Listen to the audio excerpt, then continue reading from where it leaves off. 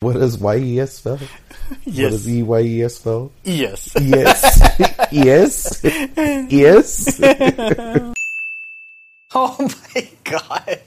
This is weird. This is weird. This is strange. Something very special is happening. It is very special. We're actually in person for the first time in the entire podcast history. You're not made of ones and zeros. Yeah. Man.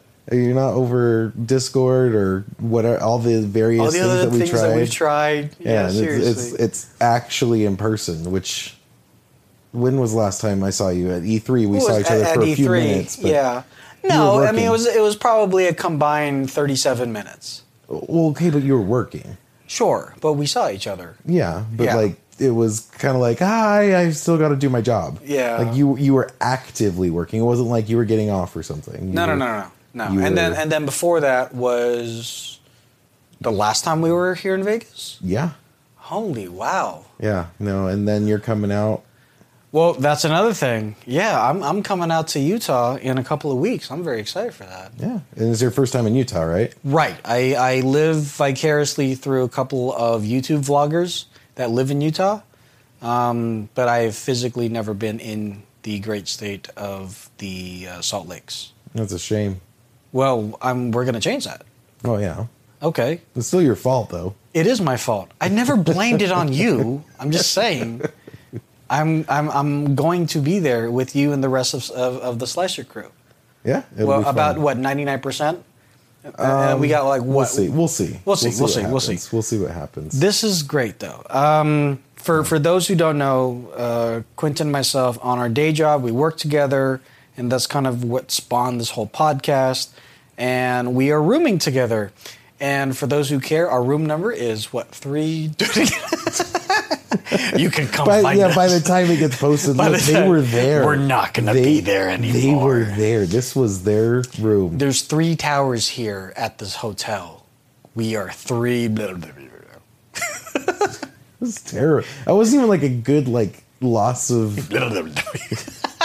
Whenever I think of a mic cutting out, I always think of that episode of The Office where Jim's on his cruise and he fakes... losing the connection to his call. Oh my god! And then you'll be saved. Yeah.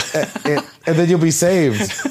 You're cutting out. Never call again. Click. Oh, that was such a. That was. Oh my god! Like I can't talk to you. Our credit cards don't work. Oh my god! That was such. Yeah. Because I've been there when my family and we went to LA to do Disneyland. Because for whatever reason, when you're out of state or out of the area, the credit card companies are like, "Oh, I hope it's you," and I guess they attempted to call us, but any credit card company that calls me comes up as spam. So I'm not gonna listen to them. I'm not gonna talk to them. But they also did not leave a message. Right. So they shut off our credit card. Ooh. We're in line trying to get, what are those? Those chicken drumstick things, the turkey legs. Okay, trying to get a turkey leg, and the guy's like, "No turkey leg for you." I'm like, "Oh, what are you talking about? There's like X amount of dollars in there. There should be no problem." Thus, the credit card got shut off. So that was a fiasco. That was not fun. You got to call them in advance. That's what I usually do. Is just tell them, "Hey, I'm going out of town to Zimbabwe or wherever I'm going." If I'm going out of state, or rather not out of state, but out of country, and that's what I did when we went to England. I went out of country and said, "Hey, this is me. I realize there's going to be extra." Overcharges because I'm using the pounds versus American dollar. That's fine, but it is me. It's not someone stealing. That makes sense. Is there like a conversion fee? Oh yeah, there are credit card companies that will do it for free. I believe the Costco credit card does it for free. I could be wrong. Costco and Chase are the 2 credit card companies that comes to mind, or Citibank and Chase comes to mind as ones that don't charge if you're using an American credit card out of the United States. Mm-hmm. But the vast majority of the other ones will, and they love that. I'm sure. Yeah. No, I'm sure because it's on everything. It is so wonderful for them to see, "Oh, look, you bought fish and chips for $5. But it's $5, so we have to convert that from pounds sterling to American dollars, and we have to charge you the separate transaction fee, which we're going to put separately. So when you look at your statement, you look like you spent a grip of money when you did, but we really don't need to separate it, but we want you to see how much money you're giving us. And it's, oh, banks, how I hate thee. You know, I just don't get those kind of like charges anymore. What do you mean? Like, convenience charges, transfer charges. Like, I'm sorry, you have put forth no effort at all. Like, you are not doing anything. Now, maybe there's something when you come to like A third-party ATM? Well, yeah. Well, not even third-party ATM, but like changing currencies, right, from pounds to dollars. Maybe there's something there. Maybe it's not as easy as I'm thinking. But like when it comes to like concerts, like convenience fee, $40. It's like, I'm sorry, I don't think you've done anything worth $40. You have a website, but then again, I could get a website on this, that, and the other. You know, I just set up a website for $10. Well, okay, so would you rather them call it what it is? It's a finder's fee. They found you, or rather you found them. But the fact that you went through the transaction with them, they're going to get their cut. And the rest of it goes to the production company that did the tour of Avenged Sevenfold or whatever, and then they split that ticket cost up accordingly, whether it goes back to the venue, whether it goes to the band, goes to the merchandising table, whatever. But that convenience fee is solely the finder's fee for Ticketmaster or StubHub, or what's the other one that a lot of YouTubers use? I know Philip DeFranco uses it, but whatever it is, like that's literally what it is. But they're calling it a convenience fee because it sounds more amicable, but it's not. Well, then don't put it under a convenience fee. Just put it towards the ticket price. If my ticket's going to cost $80, just tell me it's going to cost $80. Okay, but then that goes into, well, maybe it doesn't go into, but it does raise the question of why are we separating tax from the actual cost of what you're buying? When you buy pants, these pants were $50, but they're not. They're $55 because I have to pay for tax. But you go to other countries, England is a great example. You pay for a pair of jeans or whatever, 50 pounds, and it's 50 pounds. Or they might call it 52 pounds, but there's no like gotcha moment. It's 52 pounds. It's literally exactly what you want. And I've always wondered that, and I'm not an economist or anything, so maybe that is way above the literal pay grade in my understanding. But like you, separating it and adding it on seems like a bait and switch, right? The taxes I kind of am like more okay with because of the fact that like it's on everything. It is literally on everything, and it's a more standardized amount. I mean, you have like, you know, your food tax, you have certain taxes for certain things. Sure. But when we look at concert tickets, it's like double the price. Like, okay, you want to go see Nirvana and it's $30. I know that's a joke nowadays, but like it's $30, right? Well, okay, but there's a convenience fee of $20 and there's taxes of $5 and then there's a parking fee of $5. Congratulations, you've spent double the ticket price and you haven't even made it to the place yet, which I'm sure has another parking charge. No, you're not wrong. And quite honestly, as much as you and I both complain about it, the reality is we're going to pay it because we want to see Avenged Sevenfold. We want to see Breaking Benjamin. We want to see Disturbed are going on tour in 2019. I definitely want to see them again. No. And they're going to have... Okay, fine. Well, okay. Let me explain. Last time I saw them, they came on after Avenged Sevenfold, and Avenged Sevenfold brought the house down. Okay. And so everyone was just like worn out when they got on stage. Well, that's not their fault. And no. And they knew it before they got on stage. They knew they've been upstaged. Yeah. And so they came on, just did their show and got off. Like there was no big fireworks show. There was no stage presence. They just kind of were like, here's our songs, bye. Like there was nothing to them. Well, yeah, if they half-assed it, then that is on them. But just using them as an example, these are bands, even Yo-Yo Ma, one of my favorite cellists. I will pay $80 to $200 to see him. No joke. I have no problem paying that.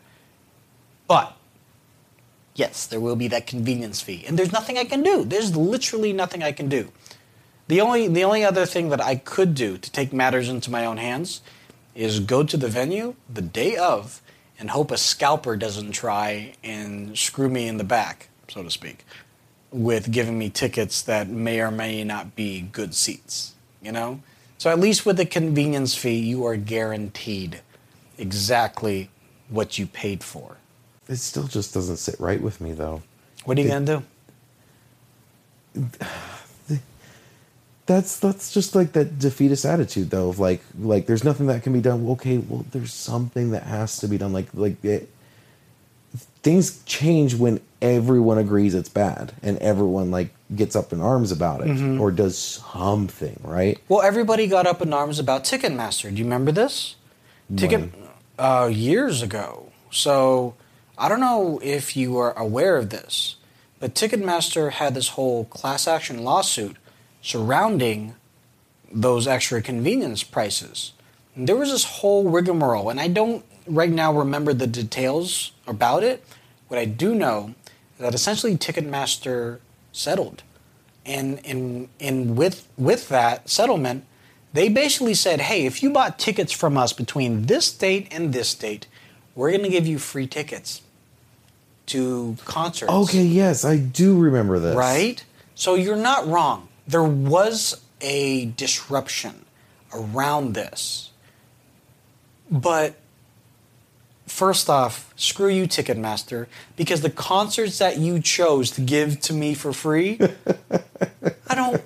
with all due respect to these other bands that were listed on this, I have no interest in them. Well, of course they're not gonna pick like Bon Jovi, right? They're not gonna pick someone big. They're gonna pick someone medium to small. Yeah. They're gonna pick someone that like some people know. They did choose Korn, but it was like this random show in the middle of a flyover state, and by the time that I had said, fine, I will go to that show, all the tickets were gone for that show anyways, because obviously everyone else is like, fine, we'll do that. So I was already too late to that party bus.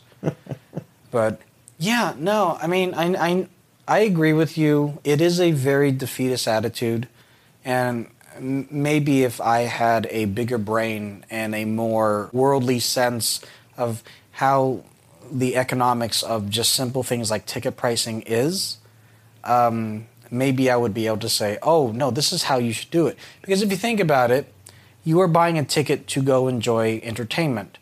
When you go to the physical movie theater, there's no convenience fee.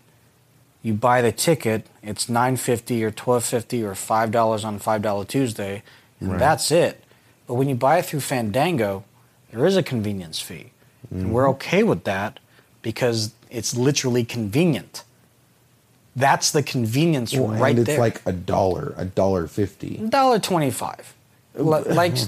Let's call a spade. I mean, like it's $1.25 per ticket, and then if you do like an IMAX or something like that, it's $2.50, maybe even $3.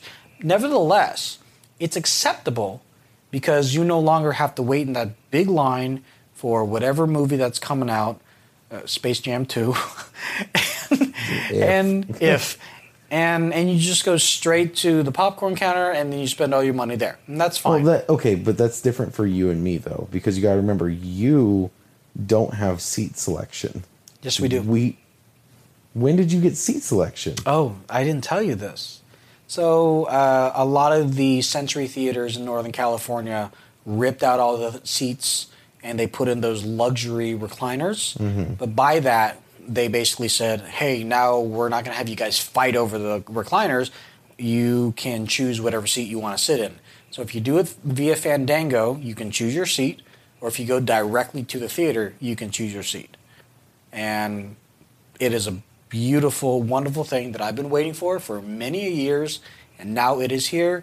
And it's so much less stressful. I'd say welcome to the future, but being that we've had it for so long, welcome to the present. Well, it's more like welcome to the past, because we used to have it in England and in Belgium in the 90s, dude. Oh.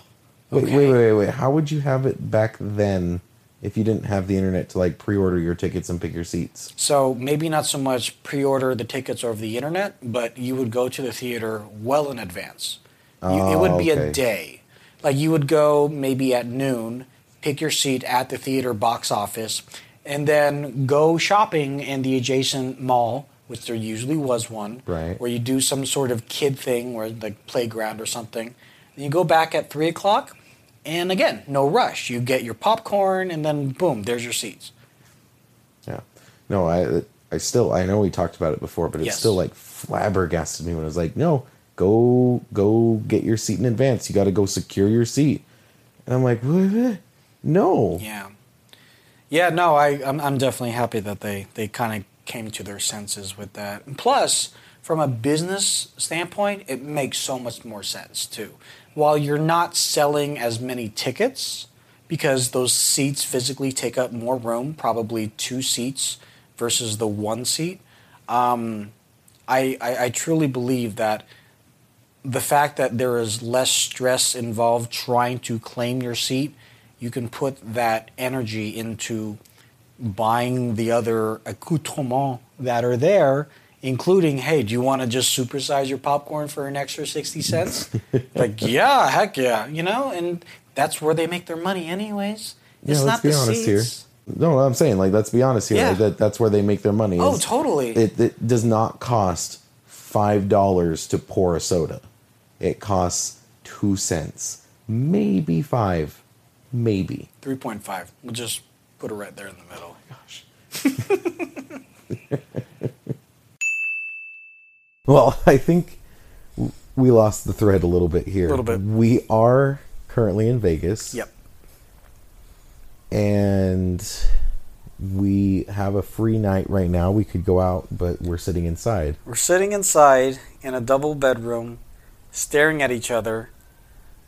And I don't know if you guys can hear, there's some commotion going on outside with sirens. I know the rest of the work crews downstairs probably drinking a little bit more, gambling a little bit more. But we're here. Losing a little bit more. It's fine. We're here for you guys. And I honestly wouldn't have it any other way. But I do want to go drink, so let's hurry this up. Okay. No, I don't mind coming to Vegas. I think the first few times I came to Vegas, it was like going to Disneyland the first few times. Where it's like, I'm so excited. I'm going to see these things. I'm going to do all these things I see on Instagram or I've seen on YouTube and be able to experience the experience that I've heard so many years. Mm-hmm. And now that I'm here for, I don't know, the umpteenth time, I don't care. I really don't care. I don't think I've ever cared. I've come here both for work and one time for personal, like just for family vacation. Yeah. I'd never elect to come here. If you asked me, like, here is a paid for 100 vacations. Mm-hmm. Anywhere in the world you want to go, or even just anywhere in the U.S. if you want to narrow it down. Okay. 100 vacations. Never once would I pick here. I enjoyed Vegas the first couple of times because that's where I was able to do the big things. Saw a Vegas show for the first time. Okay. I went to a Vegas strip club for the first time. I drank one of those giant Eiffel Tower Vegas slushy alcoholic drinks for the first time. Mm-hmm. There was a lot of Vegas firsts that I was able to kind of get out of my system. Oh, I went to a Vegas nightclub with my cousins, and that was phenomenal. Cabanas, girls everywhere, people getting crazy. Everything that you would think of when you think of Vegas and alcohol, it happened. I saw it. Now I don't care. I really don't. Maybe I'm just me getting old, or maybe it's just me being pragmatic, and I'm like, I did what I wanted to do, and I was really excited to hear that this trip was going to be in Chicago. Yeah. And then they changed it last minute. No, I really think I really wish that it was in Chicago. I understand there's various reasons why we didn't, and they were very valid reasons. Yeah, no, you're not wrong. But so recently I went to Indianapolis. Right, for the other conference. The city had so much character to it. And when I mean character, like, when you go to certain cities, like, it's that city. Like, you can look at a picture and be like, dude, that is totally Chicago. Dude, that is totally Salt Lake. Dude, that is totally LA. You can see that just from, like, any point of view. Like, it has, like, this sense about it that makes it that city. Mm-hmm. Now, you look at Vegas, and obviously, especially with Vegas, you can say, oh, well, yeah, of course, it's got character. Like, your definition, it fits. Okay, take Vegas and strip out all of the frills. Strip out all the fake stuff. Strip out the fake pillars, the fake buildings, the fake granite, the fake everything. You have a desert. Strip out everything, and you've got like 4 buildings in a desert. Yeah. You've got nothing. Yeah. Because all of this like is just fake. I mean, like the quintessential fake is the New York hotel, which is literally, it looks like a mini version of downtown New York with the roller coaster. Which don't get me wrong, the roller coaster was fun. Yeah, we did that a couple years ago. Yeah, that was fun. That was fun, but it's not. But that was one thing for $10 per ticket, no convenience fee. I think it was 15 or 20. Oh, you're making it worse. But yes, go on. Yeah, it was expensive anyway. Yeah, but the point is that it doesn't have its own thing. Like, it is a bunch of different things that make it something. And you could argue, okay, well, that gives it character. Yeah. In my opinion, and that's the word my opinion, right? Sure. But it doesn't. It makes it fake. The biggest example of fake that I have ever had in Vegas is when we were walking out of the Venetian, and there's this huge towering building with like these great archways, just gorgeous. I was like, okay, cool, whatever. Came back there in the same place at night, and I saw something. I was like, what? And I thought there was like a reflection or something. What am I looking at here that like it's not making sense in my brain? And like it literally, I stood there for like 3 minutes. I made you wait while I figured out what I was looking at, because I was like, I don't understand what's happening. Finally, I figured it out. There is no building.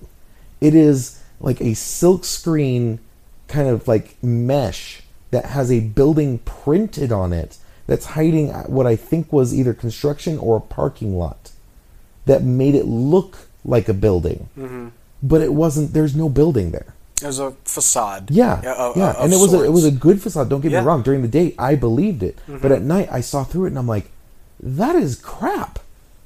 Like, okay, cool. You're hiding a parking structure, right? But like, then you go into like the buildings. Most of the granite, most of the statues, all fake. None of it's real. Like, there are. Don't get me wrong. There are statues that are actual granite. They're actual like marble or whatever. Those are for the fancier. But like, a lot of it's fake. You look at like the Venetian even. The Venetian, don't get me wrong, really cool architecture, but there's no character to it. You because it's making it's supposed to look like Venice, right? Yeah. Venice has character because Venice was there for eons, right? Just years and years and years, hundreds of years, and it's built character over time.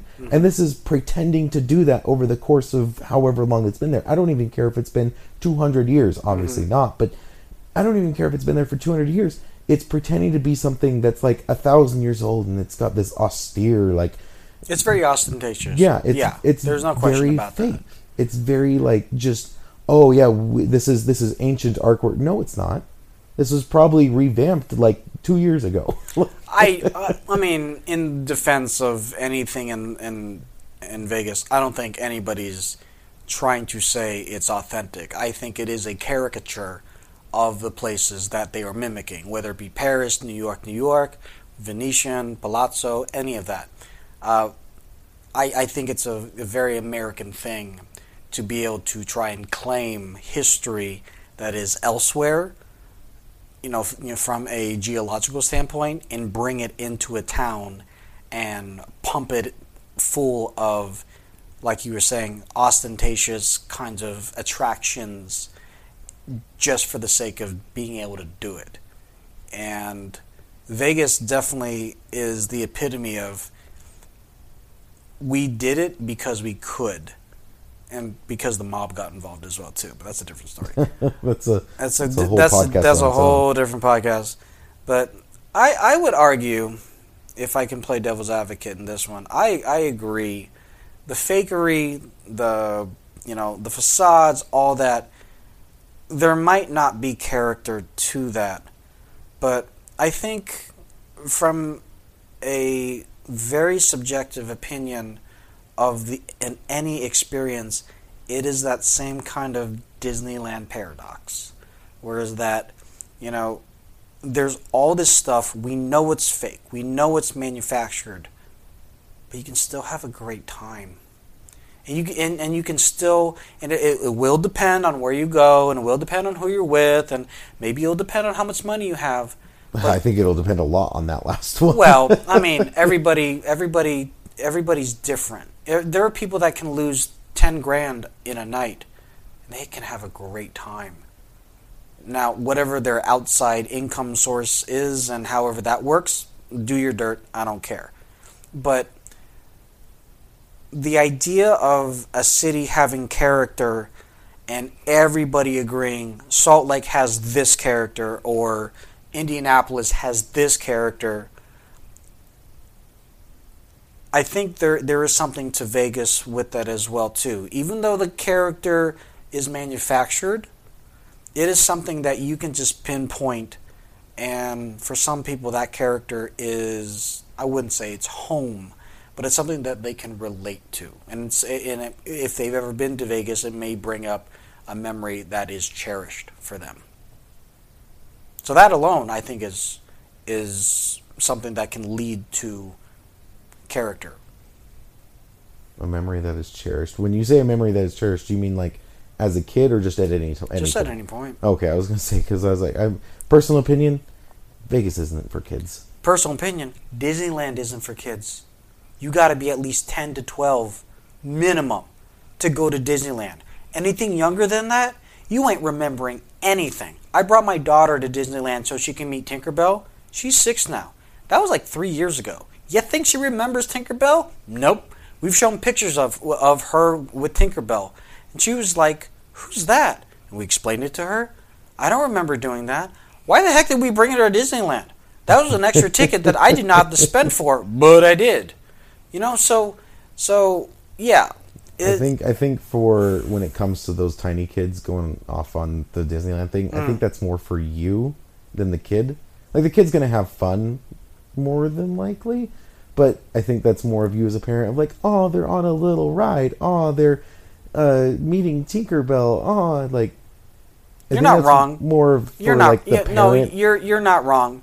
But going back to like cherishing a memory, I think memories in general, they are obviously very emotional, and when you have that emotional connection to a physical place, whether it's real or not, that creates some sort of reaction internally where you can say, hey, the hotel I stayed at in Vegas, it smelled of smoke even though it was a non-smoking room. I think I saw a roach. This has character. And the character, it sucks, of this hotel room, but I had a great time with blah, blah, blah.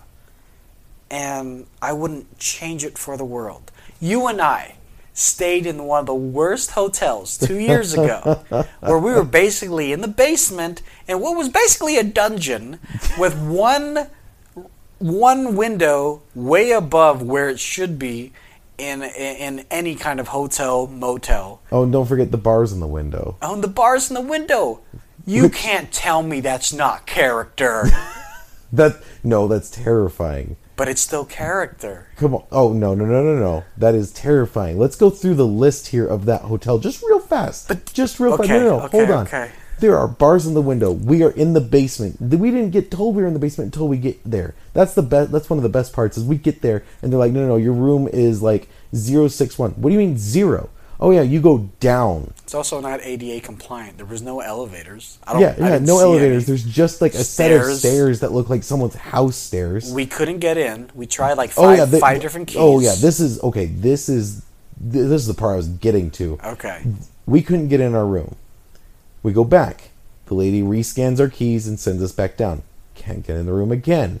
And mind you, this is like 11 at night. We are tired. We've been on our feet all day. Okay, so we still can't get in. Go back a third time. She gives us 2 sets of keys this time. Still nothing. Finally, we go back and she's like, "Hey, I'll come with you." And she goes down, pulls out a card out of her pocket, scans it in. It works. She hands us the card and bids us goodnight and walks away. And that got me thinking, and I looked to you and I said, she pulled that out of her pocket without like setting it up for us, right? Yeah. And you're like, yeah.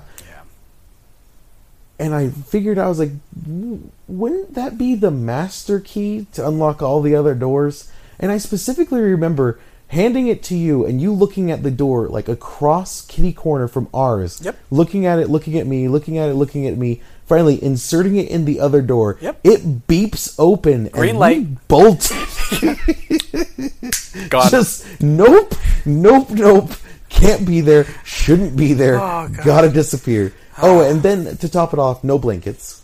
And then when we asked for blankets, they gave us like a sheet. Like wasn't it like a bed sheet? Yeah. Like the worst hotel possible. No, I don't think that's character. Why not? That's just terrible. No, but it's still character. Character doesn't necessarily mean that it's always good. You're right, but when I think of character, like I don't think of Skid Row as character. Why like, not?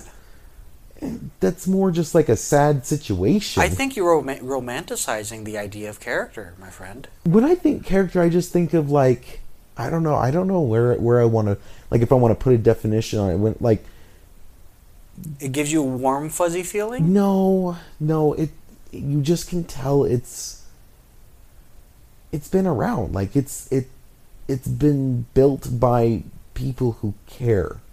That's a good thing. Like when you look at like cities like Salt Lake and Indianapolis, you look at those buildings and you see like the care that went into building them and like improving them over time. You see how how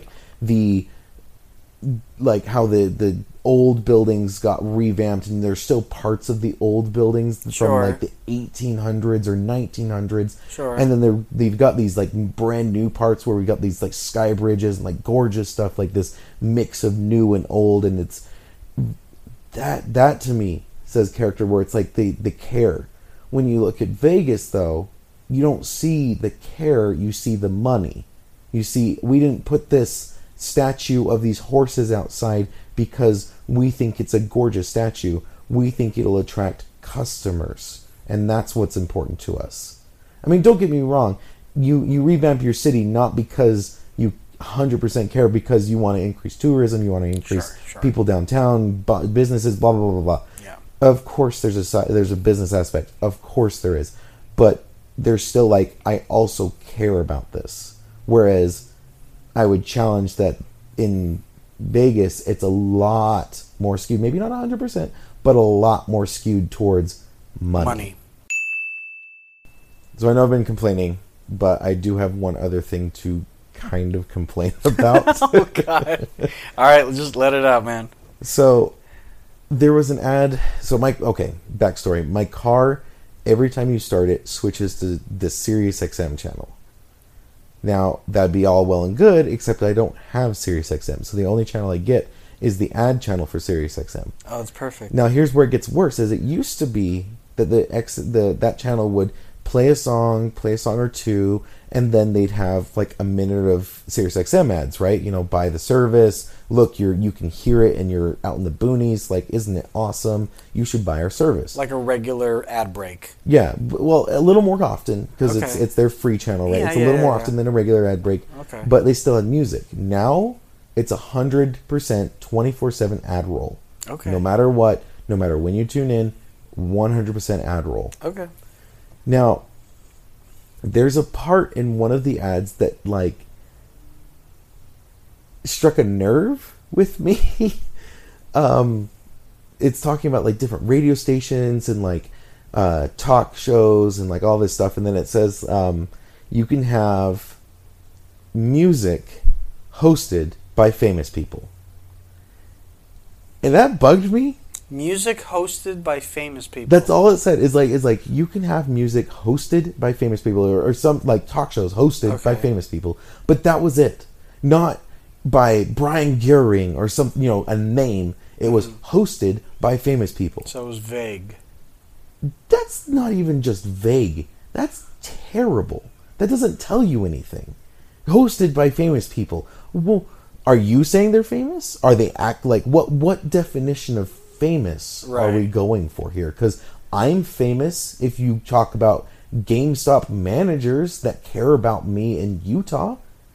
Okay, every one of them knows me. Congratulations, I am famous. Mm-hmm. But when you talk about the grander scheme of like even GameStop as a whole, nobody knows me. So it just bugged me because I also heard it like 15 times in a row, but it bugged me. Hosted by famous people. Okay. What is that telling you? So I've got one question. One, why are you listening to it 15 times in a row? Why didn't you just turn off the radio? That's the thing, is every time I start the car, it turns on. It unmutes because I've listened to my Bluetooth, and since the Bluetooth doesn't immediately connect, it switches to Sirius XM because that's the previous input, because that's the input lineup. And since I was off mute for Bluetooth, it off mutes the Sirius XM channel. Okay. And hold on, and you know well as I do how many times we get in and out of our car per day. Mm-hmm. That's happening day in, day out. And their little 24 hours of ads, it's not 24 hours. It's maybe 10 minutes, if 10 minutes of ads. And so 10 minutes repeated over the course of 24 hours with an 8-hour work shift, getting in and out of your car constantly, I'm going to hear that ad like 5 times a day. Okay, fair enough. Having something like this, as you said, it's not just vague, it's just there's no explanation whatsoever. They have done something that is tremendous. What? You're talking about it. No! You have said Sirius XM, I don't know, 5, 6, 7 times just in the past 3 minutes. Now, I might not buy the service. You might not ever buy the service. But our listeners might. I don't know if... Maybe not, but you said something earlier, like terrestrial radio can't get out in the boonies, but Sirius XM can. You might have one guy, it's like, oh, that's right, they can. And I don't have cell phone signal out in the boonies, so I can't use Pandora or Spotify or whatever. Maybe I'll use Sirius XM. You have created the marketing machine of bad radio, of bad ads that just get people to talk about it. That's it. That's why. I hate that you're right, because I can't believe I just didn't even realize this in the first place. That's the worst part. That's the worst part, is I should have realized this. That's advertising for you. They trick you into thinking one thing because we are taught certain ways. We're taught to be more direct about stuff. In our day job, we're in marketing. We market certain products. We're not vague about it. We say, X is going to be the best for games. This is going to be good for you. You're going to be amazed at this. No questions, no qualms, no concerns. Savvy, go. But if we were to have some sort of marketing campaign that was like, I can't even think of a really good example, but games are pretty good here if you like 4K. Like, can you tell me more? Nope. Like, that doesn't tell me anything. See this weird Xbox logo talking about games that are good? Like, what's that all about? I don't know. Like, let me just look that up, and just snowballs. That's a very bad ad. Xbox, please don't take that into account. And people listening, that's not a real ad. But all it takes is just one person to talk about it, and your one person times however other many people had the exact same issue when they get into their vehicle and they have Sirius XM radio.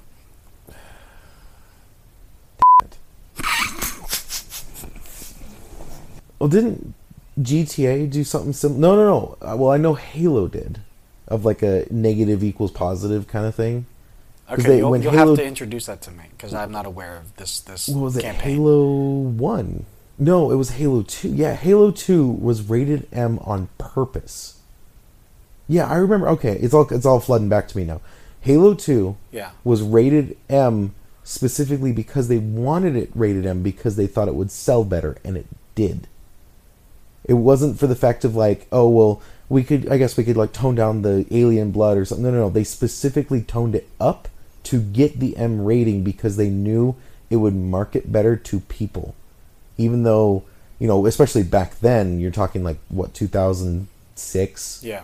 Yeah, back then, that was when, like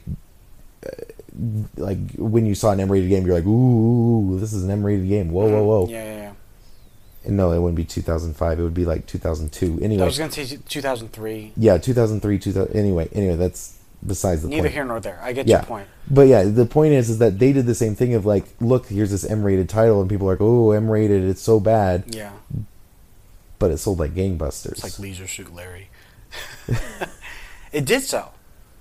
And then I swear GTA did the same thing. Like, I think that's more of a rumor. Is the whole hot coffee incident with GTA? Are you familiar with that one? No, I'm not. So when Grand Theft Auto San Andreas first released on, I think console and PC both released at the same time, there was a file on the disc that if you had a mod specifically for PC, you couldn't do this on console, but if you had a mod, you can access the mod where you could have relations with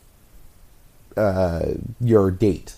But the thing is like, you could already do that in the game when it released. You could already and it would you would both walk into a house, and then the camera would pan up, and then all of a sudden it would switch to daytime, from the nighttime, go 12 hours would go by, and it'd pan back down with you walking out. Yeah. But in this mod, you actually got to play like a mini game. Oh. And here's the thing is like, I finally one day was like, okay, there's nothing to this game. There is no visibility of anything. Okay. Your characters are fully clothed. Like, there's nothing to this thing, but people got up in arms about it to the point where the initial copies of GTA SA got switched to an actual AO rating. Now, for those that don't know... Are you serious? Yeah, for those that don't know, AO is adults only. Yeah. AO is not sold in retail stores, I think at all. Almost worldwide, it is not sold in retail stores. Those are very select titles that will be online only, and you have to get them through very specific means. Usually they're very inappropriate titles. Sure. But, yeah, they switched it to an AO rating, and people, as far as I remember, the numbers for sales actually went up because everybody wanted to either buy the copies that had that AO rating. file. Yeah. Because they were like, ooh, this is a special copy that has... It was scandalous. Yeah, a scandalous copy. I want this for my collection. Yeah. Because they were banned for a while. They had to re-release the game without that file because the ESRB, brought the hammer down on them because of it. It was a mess. I think another good example of really bad PR, but it actually ended up being in their favor, would be IHOP. What did they recently supposedly change their name from? International House of Pancakes? Oh yeah, International House of Burgers. How many people actually thought that was real? 95% of people thought that was real. They didn't realize they were getting trolled by IHOP. There was no way that IHOP was ever going to change their actual name. I can't imagine they're exactly hurting. I mean, I don't know. I don't keep up to date with the latest IHOP news. But no, I will admit I don't know the actual stock ticket or trend of IHOP, but as we learned today through our day job, mind share is key, and getting an idea across to people, whether it's negative or positive, just having that idea. Obviously, positive is going to be better, but just having an idea or having a brand be front and center in somebody's mindset, where they can tell other people, "You hear about this IHOB thing? That's so stupid. That's crazy." Whether that is connected to them ever going to IHOP in the near future, you can't say it is or isn't. But it does cause people to remember. And it does cause people to say, "Oh, there's an IHOP. Remember that stupid IHOP thing? Hey, yeah, let's go get some pancakes." It's but one. You're not wrong. It's definitely one of those things, and that's why I think that it's funny with the whole vagueness of famous people on the radio, and they could very clearly state. I think Ellen had a show at one point. Howard Stern. I don't know if he's on there still or not. Yeah. After hearing all the ads, yes, I do very well know that he's still on there. Yeah. There's definitely a lot of famous people, actors and other public speakers that would be considered famous people. And I'm sure if you were to replay the whole ad for us, maybe they might in the future name at least one or two. But that's not the point. The point is to get you to talk about it. That's it. And, we all fall into that trap. How many times have you seen a Japanese ad where it's like, why are there dancing pumpkins for this car company? How does this have anything to do with it? I've never heard of this car company. Let me look it up. Ooh, this car company's kind of cool. Oh, and they have autonomous drivers. Boom. You know about that car company now. Maybe not a lot. But it gets you talking about it. It gets you talking about it, and it's something to bring up at the next party. Did you see this freaking ad? Let me pull it up on YouTube. This thing's freaking hilarious. Done. I did it. I finally did it. You did what? It's been way too long, and I'm very upset with myself for taking this long, but I finally saw Solo. What? What? I finally... Hold on. I finally saw For those of you who don't know, he just saw the movie. Like, I have been telling him, like, we need to talk about this movie forever. And he's just like, oh, yeah, I don't have time. And I'm like, make time. We need to talk about this. This guy has been trying to... This came out last year. Not last year. No. It came out forever. It basically came out last year. It came out in, what, April, May? It came out basically last year. It came out in the worst opportune time because there were so many other movies going on. Plus, we had so many different projects during the day. How do you pass up a Star Wars movie? I passed up a lot, dude. I only recently saw Black Panther. I only recently saw Infinity War. I only recently saw... What's the other one? Deadpool 2? I mean, as a nerd fan, I am a bad nerd fan. Dude, those are like... Because I'm not a moviegoer. Yeah. I'm not. Like, a buddy of mine, a mutual buddy of ours, he's a huge moviegoer. He's got the movie pass, whole 9 yards. I'm not a movie person. And, like, all those movies you just listed, I've actually seen. Like, you're doing bad when you're falling behind me. Okay, so now I'm caught up. Okay. Let's talk about this for a second. Now, obviously, spoilers ahead. Spoilers for those ahead. of you who haven't seen Solo. I cannot believe we're actually talking about this. Okay. Now, here's the thing. Tony didn't tell me that we were going to talk about this. Which is why I was like, I'm not going to tell you. I'm just going to, when I see you in person and when we hit record, this is what's going down. This is crazy. Anyway, spoilers ahead. Listeners, you should see the smile on his face. Okay. Anyway, to business. Yeah. What'd you think? At first, I was not into it. The first couple of scenes, I was like, this is basically Baby Driver set in a galaxy far, far away. A long time ago, a galaxy far, far away. Okay. I think what really started to kind of draw me in is when he finally gets into the Imperial Army as infantry, and he meets Woody Harrelson's character. And I love Harrelson as an actor, and I could start to see the Han-esque kinds of mannerisms, his speech patterns, and I could see like a young Han growing into this scoundrel. And I was like, oh my God, this guy's got it down pat. And then all the other things that happen with Landonis and the girl that he's in love with, and she turns out to be kind of a slave of sorts, or lieutenant, but kind of is also very, a like, slave. Indoctrinated kind of very Stockholm syndrome kind of thing.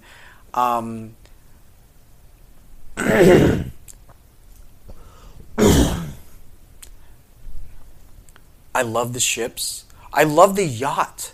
The yacht is so cool. It's so cool. It was very cool to see more of the upper class kind of thing that like we'd seen in episodes 1 through 3. Well, no.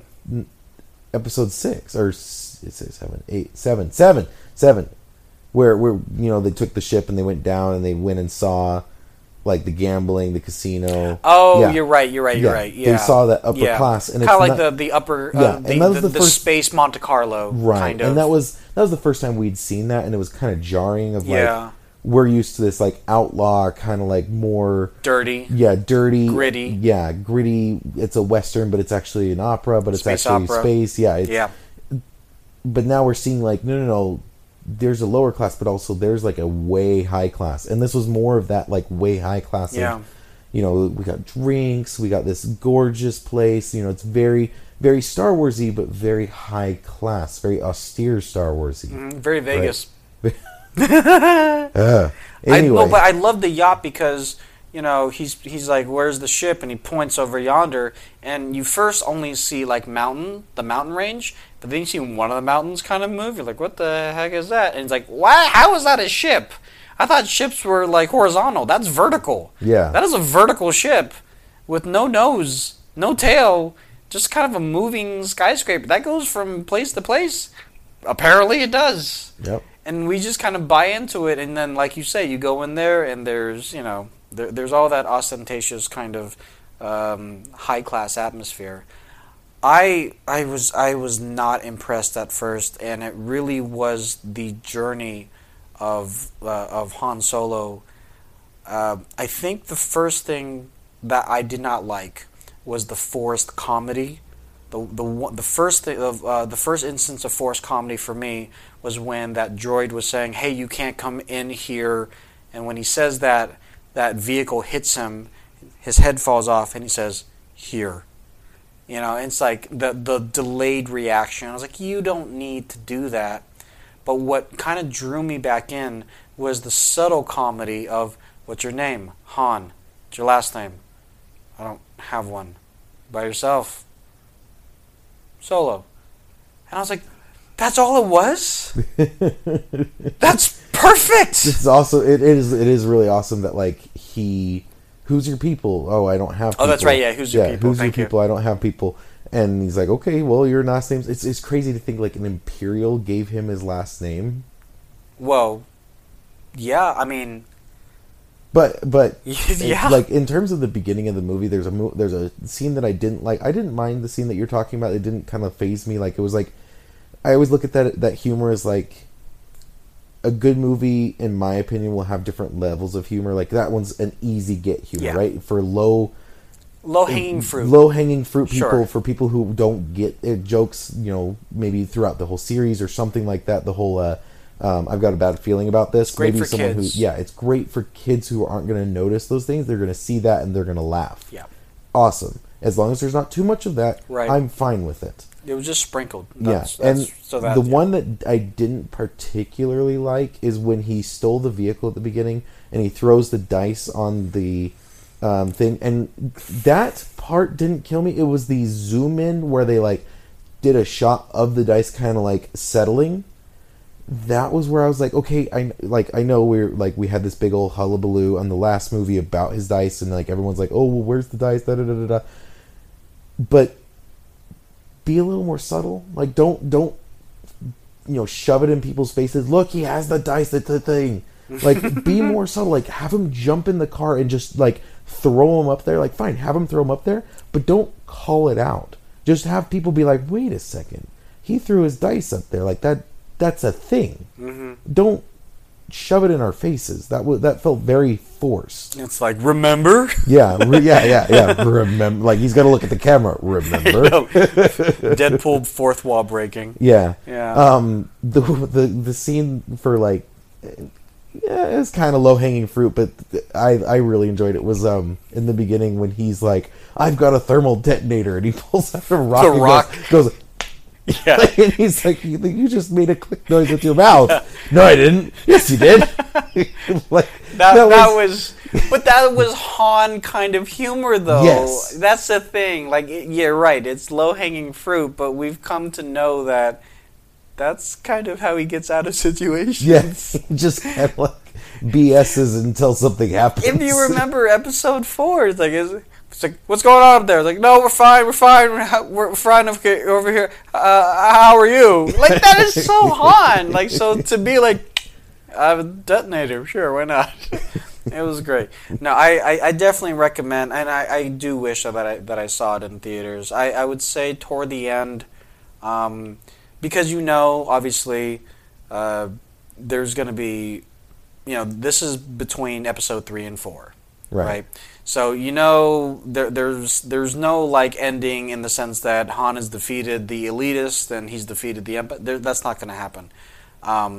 I do kind of like how they explained the Kessel Run. Yes, they finally kind of like and put what it I together. love, no one cares. Nope. Like, remember, he's at the end. He's like, I just did it in 12 parsecs. Okay, yeah, we get that. No one cared.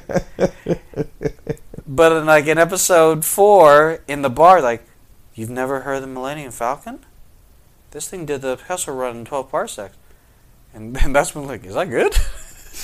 So it's one of those things that he's like, this is the one thing that I can say that I've done, and no one freaking cares. Nobody cares.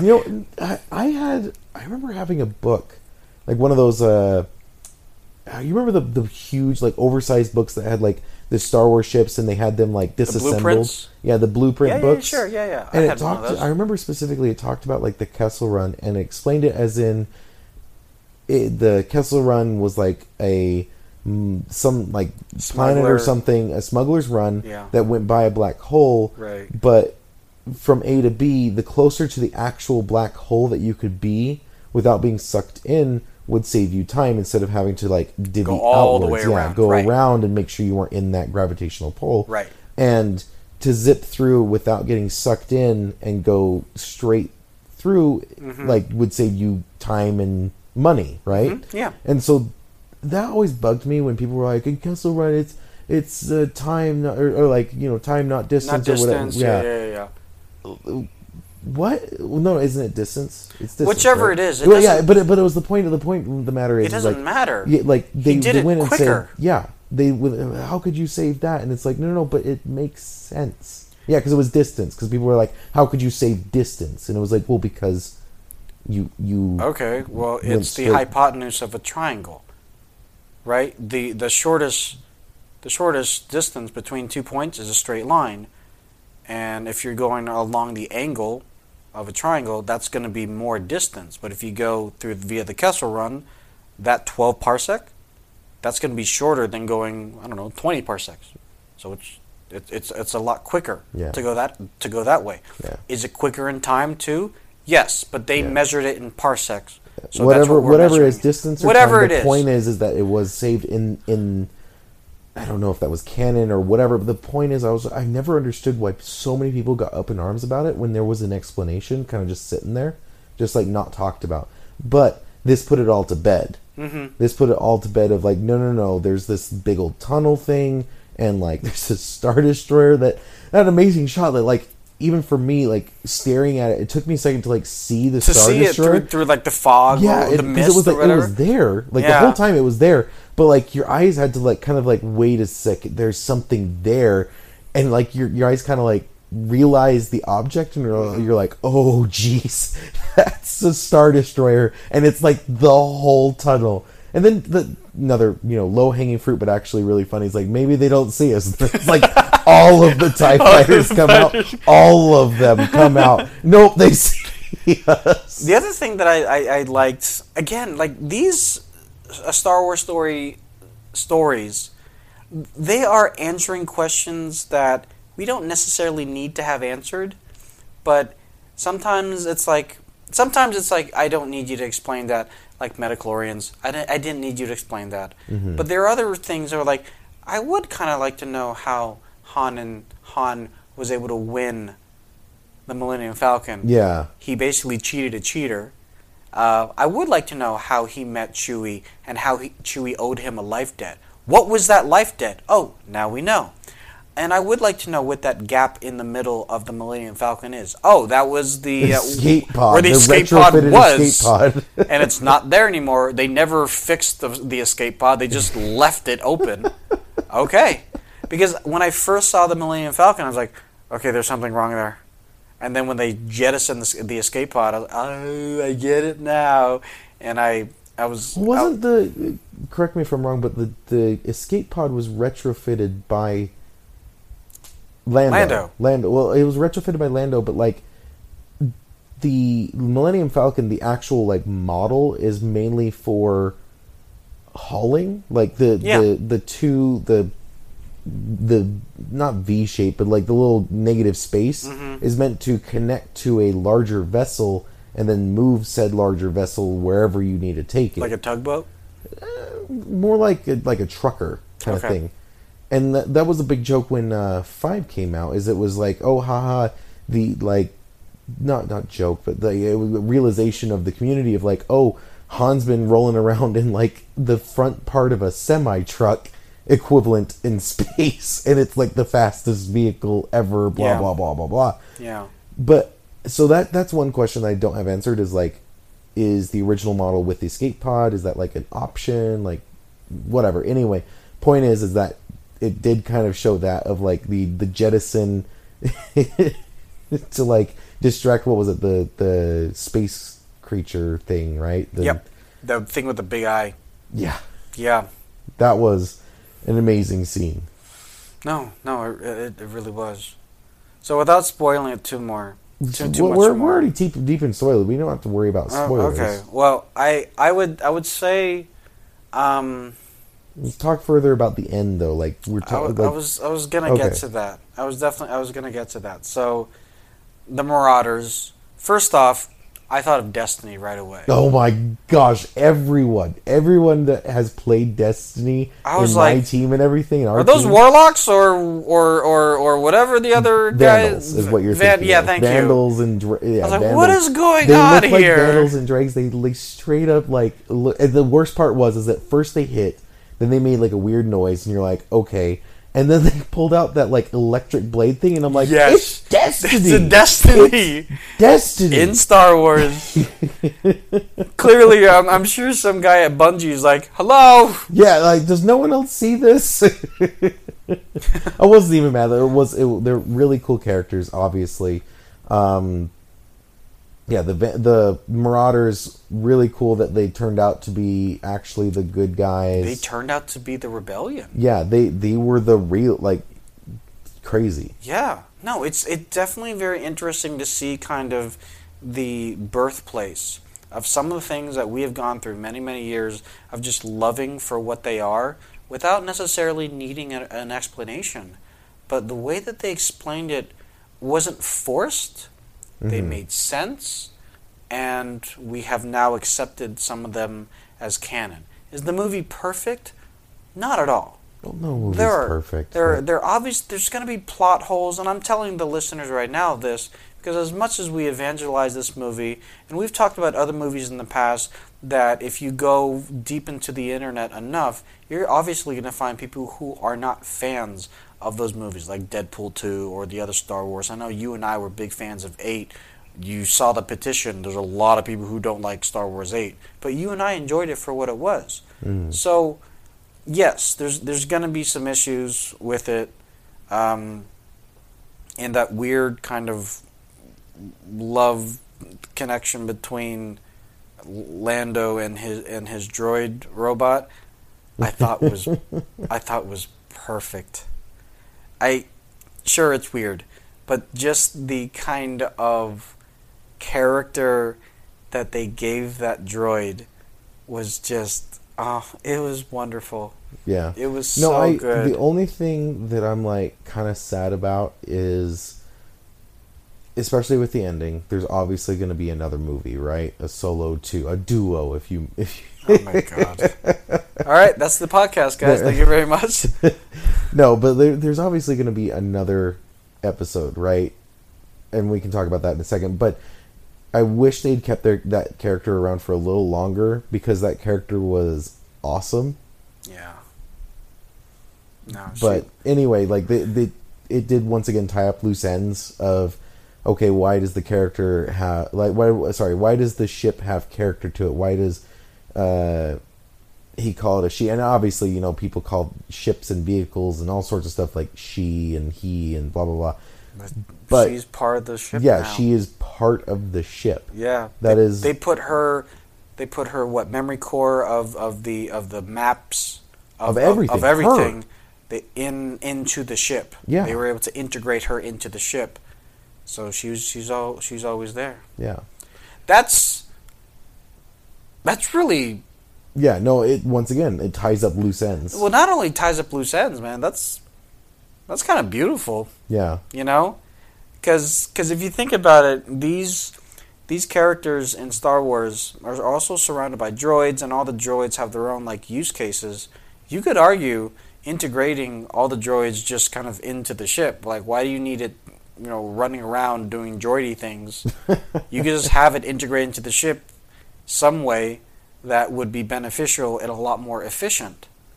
But you don't, obviously, because it's part of the movie and it's part of the lore and everything. But when you get one droid that you have that connection to, and she also has, say I call it a she has use for navigation, there's no longer a reason not to ever keep her around if you have an engineer or the know-how, and they did. And that's wonderful. And that's why Han... I think that's why Han also took that much more care of her and cared about her as much as he did, even though he did lose her in episode 7 at the beginning. Well, and also, like, that ship did not look great when we got to 4. No, it didn't. That ship was a little worse for wear. That's it definitely... There was a honeymoon phase, and by episode 4, it had kind of worn off. Oh, yeah. Especially. Now, we gotta keep going on the movie though, but like when we get towards the end, the double cross. Yeah, dude, that was crazy. I wasn't expecting these are fake. No, those are the real ones. Like no. I don't know how you made them look like this, but these aren't real. Yeah, these are very impressive fakes. Yeah, and like even Han like holding it like whoa, I don't know what you're talking about. Yeah. Mind you, we're talking about basically like raw energy that would power Star Destroyers and costed millions and millions upon millions of credits worth. So these were very valuable tubes of energy, we'll just say.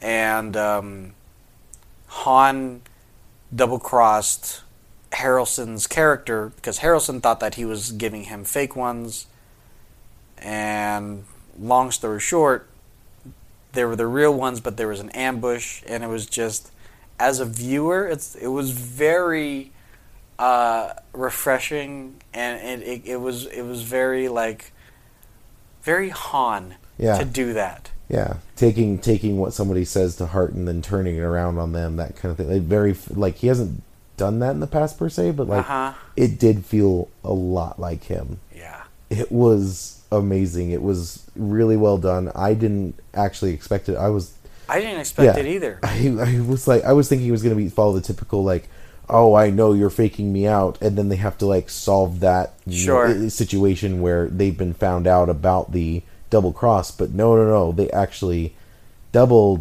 like it was great. They double cross. Great. And he threw it back into Harrelson's face. I actually did listen to you. Yeah.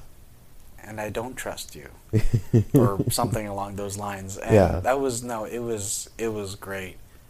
It was like when he killed him, I wasn't expecting that.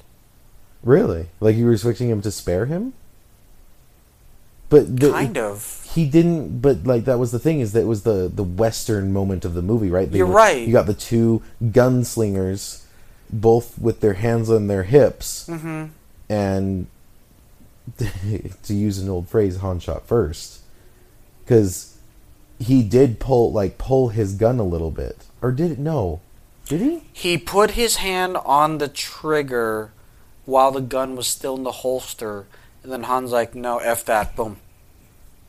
So he didn't pull. Harrelson did not pull his blaster out at all. He just kind of subtly put his hand on his blaster, on his 6-shooter, if you will, getting it ready, still kind of talking. Right, and right. Before he could finish a sentence, Han's like, "Nope, I'm not doing this. I'm not doing this." Well, he did also say, like, when he went down, Han ran over to, do the death scene or whatever you want to call it. It's a good thing you shot me. Yeah, he says he literally says that you did the right thing. You did the right thing. Yeah. And while it it leads to the other idea that Han is no longer the he's not a bad guy, he's not a good guy, he's not free of guilt anymore, but he's showing us that he has to do what he has to do because he's got nothing else. He's not going with the girl, right? Because at that moment, the effed off. Yeah, the girl took off with the whole ship. Screw her and her big, weird vertical yacht ship. I hate her. The sad thing is she didn't leave him with anything, did she? She didn't leave him with like the vials or like any of the trinkets or anything. So like this whole job, he loses like 2 of the companions. Yeah, no. She screwed him with everything. She screwed him, and she definitely, in that Stockholm kind of mentality, she learned from that atmosphere that it's either you or me. And quite honestly, I'm more important than you. I know we had a history, and I liked what we were about to do before we got interrupted, but I gotta go take care of mine. Yeah. So bye-bye. or as everyone on the internet would say, bye, Felicia. So she effed off. She did her own thing, and Han shot first, killed that guy. But now we got to talk about the best scene, and for approximately 5 seconds, the worst scene. Darth Maul returns. Darth Maul is alive. We already knew that, though. Well, for the people who've actually watched Star Wars Rebels. No, Clone Wars. Star Wars Clone Wars. Yeah. And then Star Wars Rebels. But those are like offshoot series that not everyone's seen, and people got really mad for a while of like, no, he's not alive. He got cut in half. For those of you who don't know, when he got cut in half, in episode 1 he got cut in half. Spoiler alert. He fell down this garbage chute. It was a garbage chute, right? We'll call it a well because it sounds funnier.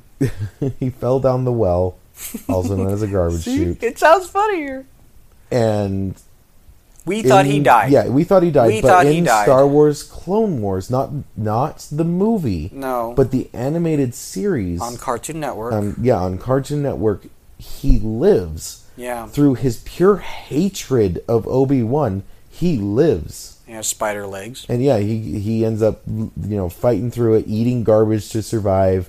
He's given spider legs in order to be able to walk again. He ends up getting, I think, bigger regular legs. Yeah, he gets regular legs, and he is like mad. He's out for blood. Yeah. So he shows up in the movie talking to the lady that just ditched Han. Right. She's the boss. He's the boss. Yeah, he's the boss. Behind all of that. Everything. Yeah. So, to your point, it's like, oh, wow, yeah, we kind of need a follow-up from there. Hello. So maybe not a Han Solo 2, if you will. So you think the story between Han and that whole situation, the girl, Han, and... While another Chewie? Not Chewie. What? I'm just saying, while another... follow-up with that might be interesting, I think at that point it would be kind of just splitting hairs and just making a sequel for sequel's sake. I don't think we necessarily need that. So you think the story between Han and Maul are done? No. I think the story between how Maul kind of helps further the Empire, whether it's visible or not, and you're maybe changing the narrative to that Obi-Wan Kenobi is a terrible person. He did this to me. Like, you change it just like how Star Wars Battlefront changed the narrative for a little bit, where you kind of saw the Empire being the good guy and the rebels being the bad guy. Mm-hmm. So I'm not saying there would be an origin story for Maul. I'm saying if we're talking origin stories as we've kind of had, maybe there will be some sort of Maul and Boba Fett origin story. Boba Fett comes in... yes, he comes in episode 5, but if we're splitting hairs, he came in the holiday episode in the cartoon, which was right after episode 4. So he is kind of in and around, and one could argue, well, before episode 4, he must have had some sort of notoriety. Maybe he got that from working with Maul. I don't know. I'm just saying, because we hear that there's a Boba Fett origin movie coming out. Whether that's true or not, I don't know. So, if that is going to be a continuation from, I mean, can you imagine the opening sequence of the Boba Fett movie? Darth Maul is actually talking to the hologram of the girl. You see the girl hologram, shuts off the hologram, he turns around and looks at Boba Fett and says, "So do you hear that?" Boba Fett, "I did." Or something like that. Like, I want an origin story of, like, because there was a book, I can't remember what book, but like there was a book of from the moment Jango Fett was decapitated. Yes. For the next, like, 20 years ish. That was the book. And it was an amazing book. And they kind of incorporated that into Clone Wars. Did they? I actually haven't seen like almost any of it. So, I saw a lot of the when they first were testing the show, the 5-minute episodes. Yeah, no. So in the full-length episodes, you learn more about Boba. You also learn about why he became a bounty hunter. He basically got kidnapped by these bounty hunters, and they kind of take him under their wing. And Bosca's there. I mean, pretty much everyone that you know as bounty hunters are part of this bounty hunter gang.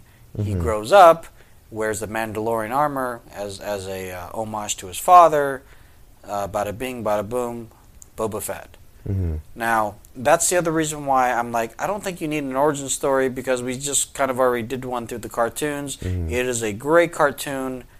Go watch it. So we don't necessarily need an origin story, but if we are going to have one, this might be an interesting connection if we're trying to connect all the main characters that we know. Mm-hmm. It might be a stretch, though. But I think we're off in the weeds, though. Back to, him being there. Mm. The one scene, I will say, that was very unnecessary, the 5 seconds that I was like, yes, stop, is when he pulled in his lightsaber and turned it on.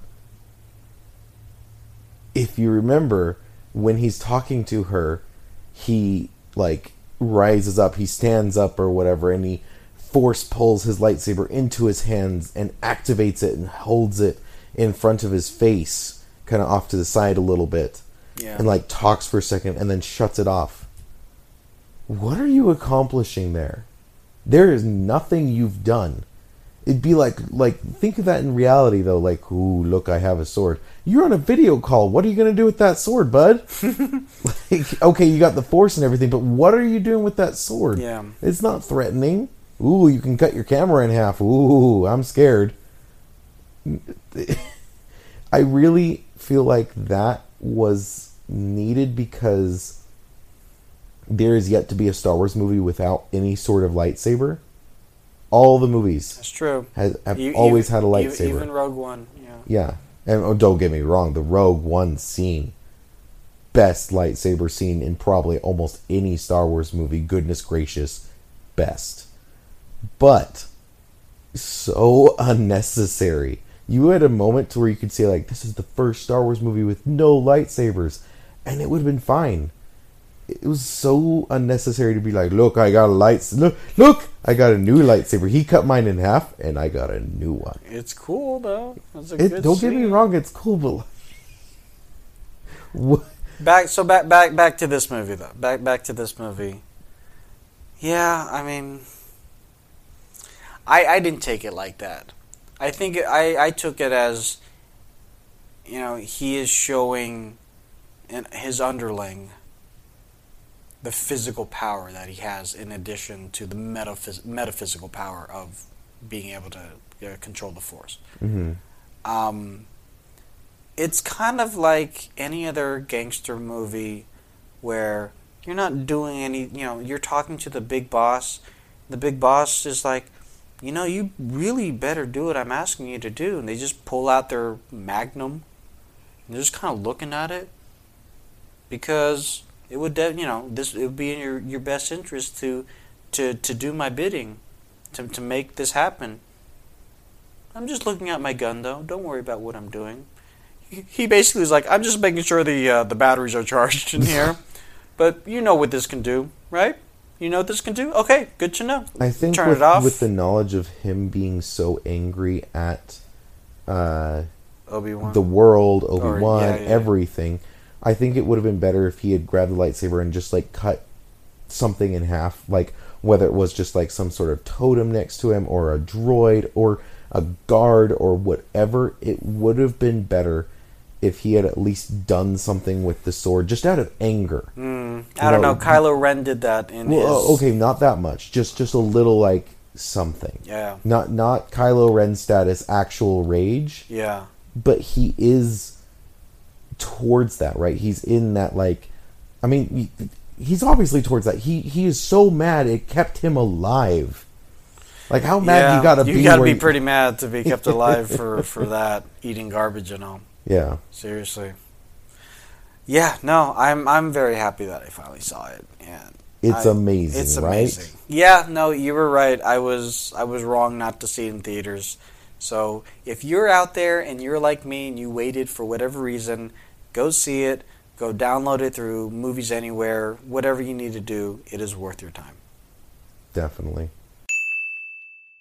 All right, guys. This is awesome, dude. Yeah. I am really happy that we actually did this. The podcast, this is kind of after the fact. It's coming out a little bit later than expected, so sorry about that. Which will already be in the past for your for listening, you, but it is in the future for us. But you're listening. You made it through the whole episode. Made it through the whole episode. So hopefully you enjoyed yourself. Hopefully you enjoyed it. Please, please, please. Make sure if you're on iTunes, throw a review on there, just like Max did. Appreciate it, man. Really, really it does help us a little bit here and there. Quentin, how can people follow you online? On Instagram, Xbox, and Twitter at Firewall. You guys can follow me on Instagram and Twitter. The best way, honestly, just go to the links in the podcast description below, to the left, to the right, however your podcast catcher works. You can follow both of us on Twitter under @StillRecording. And this is Fire and Tony from Vegas, guys, signing off. Thank you very much. Bye, guys.